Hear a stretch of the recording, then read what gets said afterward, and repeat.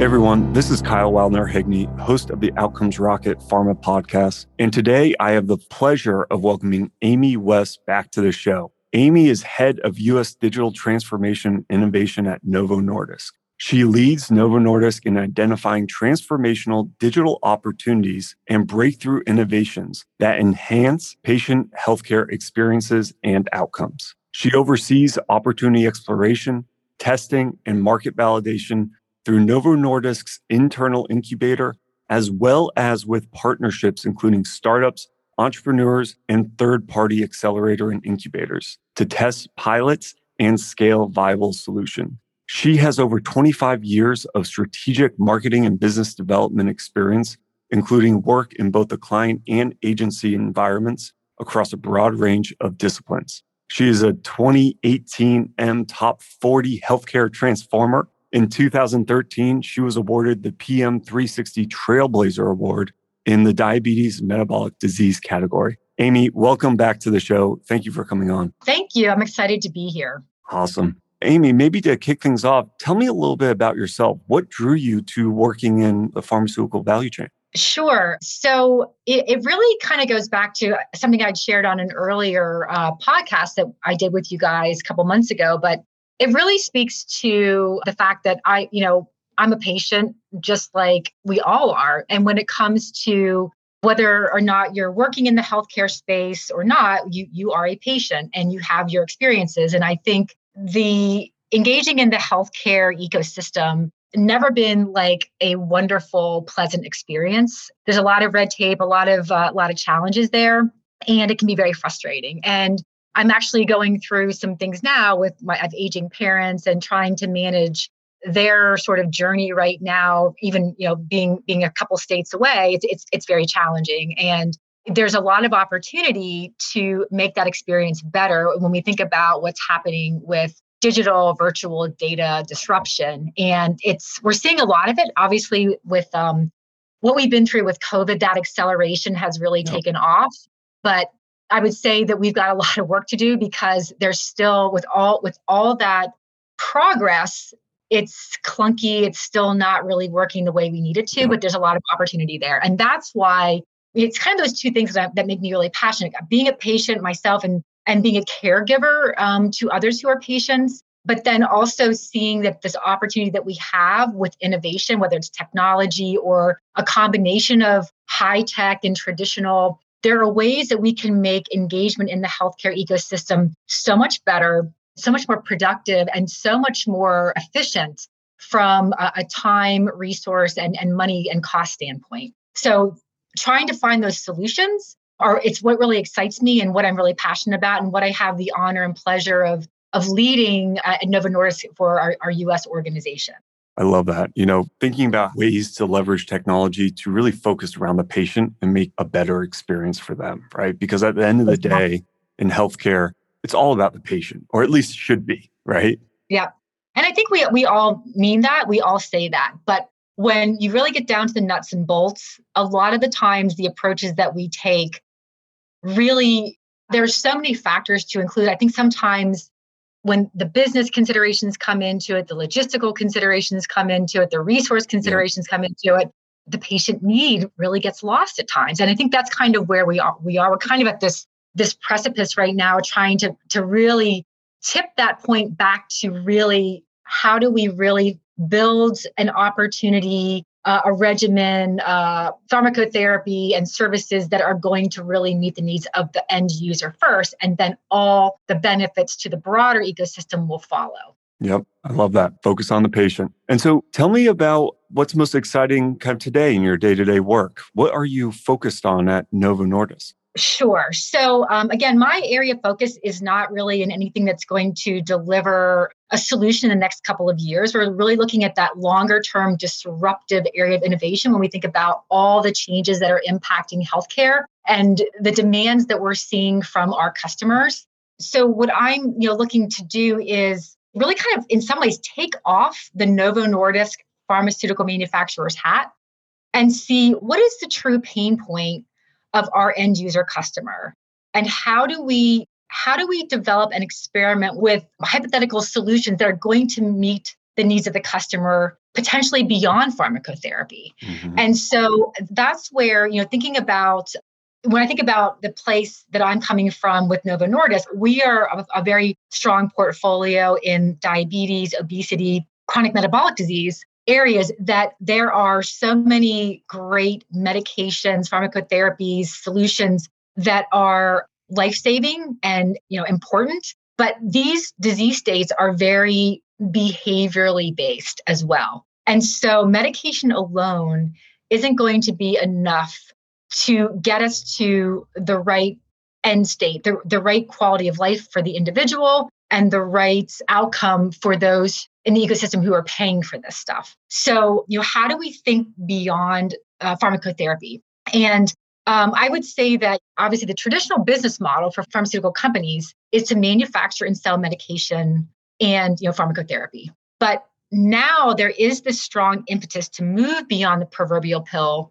And that's coming from a couple of different consideration sets. This is really where my team is focusing. So it's based on these notions that medicine alone is not enough for the patients to achieve their optimal clinical outcomes and improve quality of life, particularly in these chronic health disease states. Another notion is that, beyond the pill services are becoming an important element of achieving differentiation in a very competitive market. They become essential because many of our pharmaceutical products are not highly differentiated from their competitors, based on the clinical data alone. So these adjunct and support services can enhance the value and provide a competitive edge for the product potentially into the future. And then really thirdly, it's, our pharmaceutical pipelines are being challenged. Beyond the pill offerings can deliver new and diverse value and potentially new sources of revenue that we can then invest into future innovation. We really only need to look at what's happening in other parts of the healthcare system where digital leaders that weren't your traditional healthcare players like the Amazons and Googles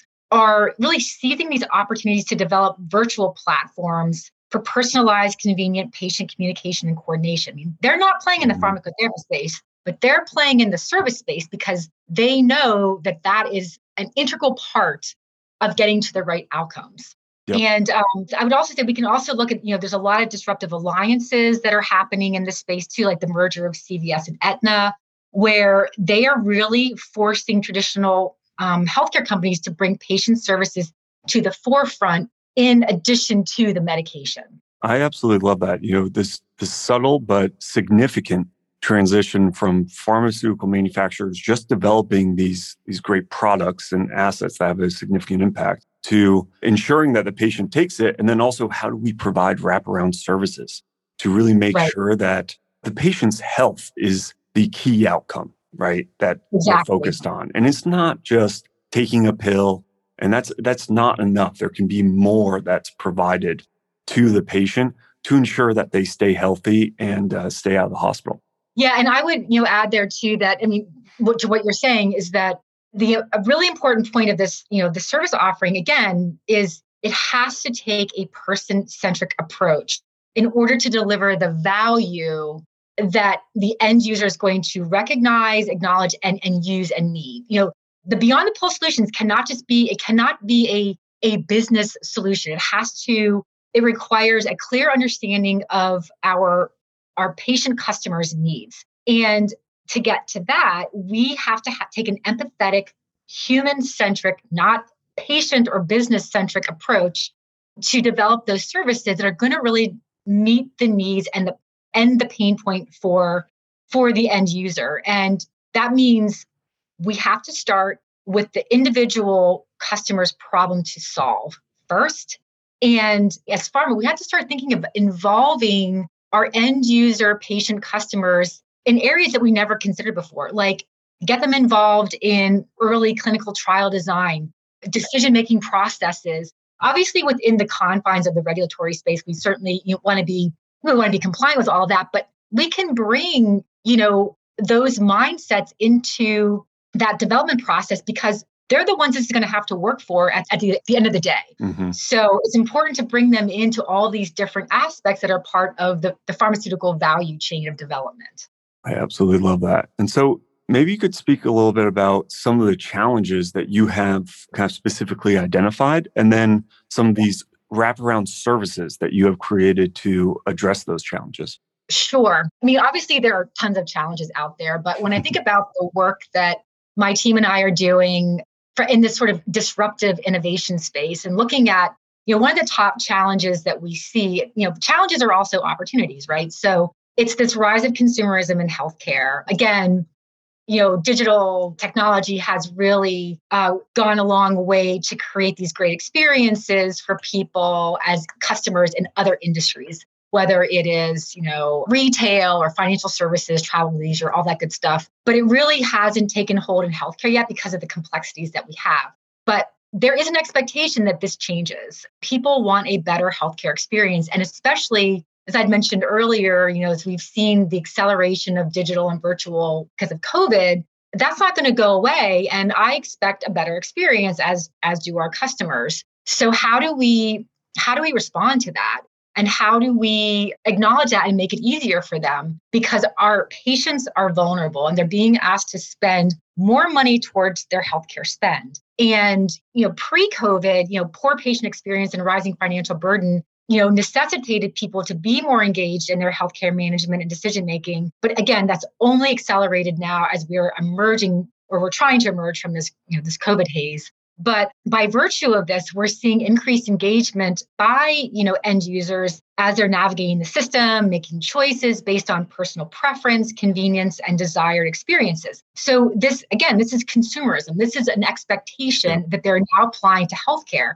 And this is where I see we have a lot of opportunity, but we can learn a lot from those players that are not traditional healthcare, the Amazons and the Googles, because they understand customer expectations and actions. They know how to use data and insight to create a good experience now and into the future that can support things like, better habits, better behaviors, that can support prevention and things like that. And, there's a lot to be learned also from the telecommunications industry because they're getting into this space. They have a lot of understanding from a business to consumer point of view. And they're looking to see how can they leverage their technology in this space because they know how their customers, what that journey and experience is, and they understand speed.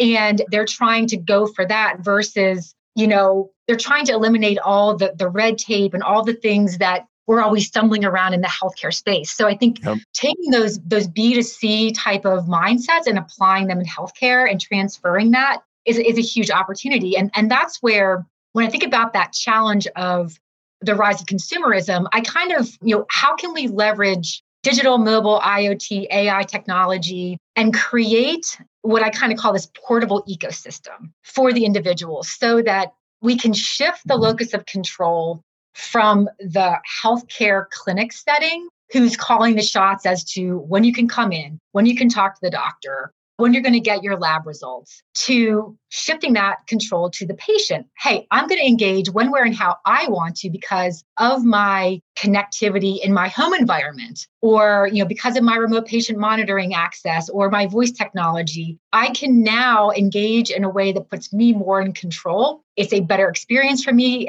It's more convenient. It's less intrusive, and it creates a better relationship for me with my healthcare team. Now, I think that we've got a long way to go to get there, but that is sort of, in my mind, my vision for how we can start to really address this rise of consumerism, address the expectations around convenience. I don't want to have to think about my health all the time because I'm now immediately surrounded by this technology that can capture this information and help coordinate the care that I need without me having to really even do a whole lot. Yeah, it's such a challenging problem, right? Many people are saying how healthcare is archaic technologically and from a consumer experience. But I think there's real, aspects of regulation and complexity around, including kind of doctors and decision making, and patients don't always have all the information necessary to make a decision. That it just creates more complexity around how to design a world-class experience. But at the end of the day, this is going to have a outsized impact on individual's life, right? Amy, when you solve this problem, this is going to have a far greater impact than the one-click purchase on Amazon through their website. I mean, this is really transformational. What I think what's really interesting too about this concept of portable health is that everybody's different. And so when you mention, the decision-making piece, when we think about digital technology, that's all about collecting data. And there are people that are going to want to have that data so they can use it for better decision-making for their own personal reasons. And then there are the people that they don't want to make the decisions, but you can still capture it and give it to your care team or give it to your doctor, give it to your son or daughter that's helping you and let them make the decisions. But the choice is yours because the connectivity is there and it's going to work for you based on when, where, and how you want to engage. And that's the beauty of it. I mean, it's a big ask, and it's certainly isn't something I'm going to be able to solve on my own. It's going to be, a lot of these players across the ecosystem coming together and working together and kind of even displacing some of these sort of siloed business models that we have. It's really going to be an integrated sort of co-creation and collaboration process. It's going to be very interesting to see it, how it comes together. Yes, absolutely. Interesting to say the least, but it's going to be very exciting nonetheless. And so when you think kind of in the future, right, for Novo Nordisk and from your perspective, how do you think this is going to transition? What are some of those integrated solutions that are going to have to be provided to really support the patient through their healthcare journey? Well, and I think this is where, again, it's kind of like, it's not a one size fits all. Yep. But it's about, how do we create the connectivity that everybody can benefit from? So, and a lot of it, in some ways, an example I would give is imagine a future where we all live in a smart home or a smart city.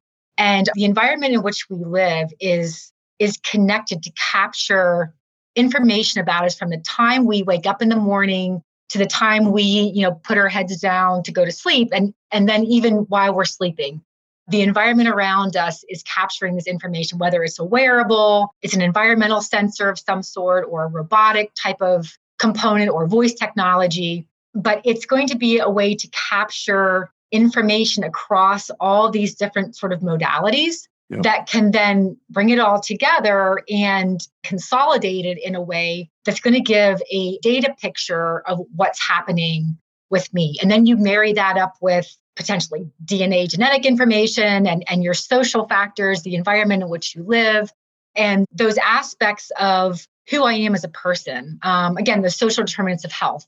And because those are all things that have an overwhelming influence on, your health, your potential health outcome as well. And so I kind of see it as this sort of connected world. The challenges that are a part of that, though, is if we're collecting this data, you've got to consider the privacy elements, the interoperability permissions, those types of things as well. There's a long way to go there. And data can be a very tricky area, because then it's like, if this information is being collected, how is it being used? Yep. If it's being used for me, if I truly own my data and I'm giving you access to it, well, am I going to charge you a fee for that because you are now using my information for these reasons?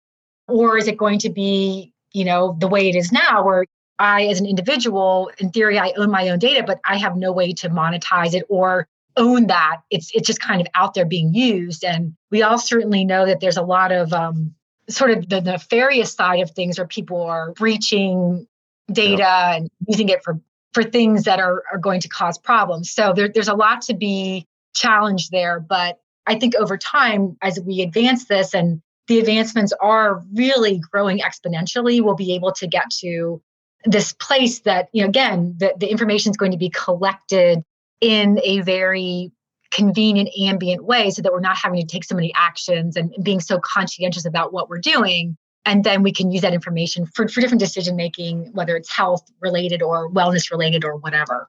That, in this future that you're describing right now, when data's ubiquitous, there's an opportunity to prevent diseases from progressing, right? To really focus in on those individuals and ensure that the right decision is being made to keep them out of the hospital, to keep them from progressing to a high-cost specialty drug. Any thoughts on that, in that transition? Yeah, it's that whole notion of well care versus sick care or health versus sick care. And I definitely think that the industry is talking about a lot, prevention and proactivity. However, the reality is the US healthcare ecosystem is still primarily incentivized based on reactive, sick, and acute care reimbursements. But we are headed toward, I think, a significant paradigm shift more toward that prevention and proactivity model.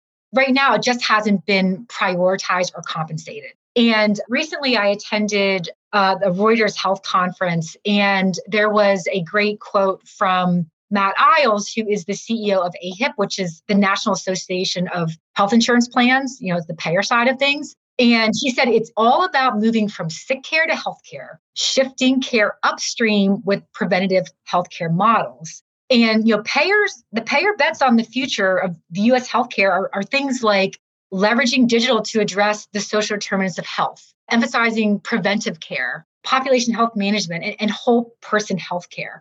And those are all requiring us to think much more holistically about our customers and how we're going to support them, again, beyond just the pharmacotherapy or the pill. We have to do more than that because we can't achieve any of those focus areas or those priorities for those who are paying for it if we don't do that.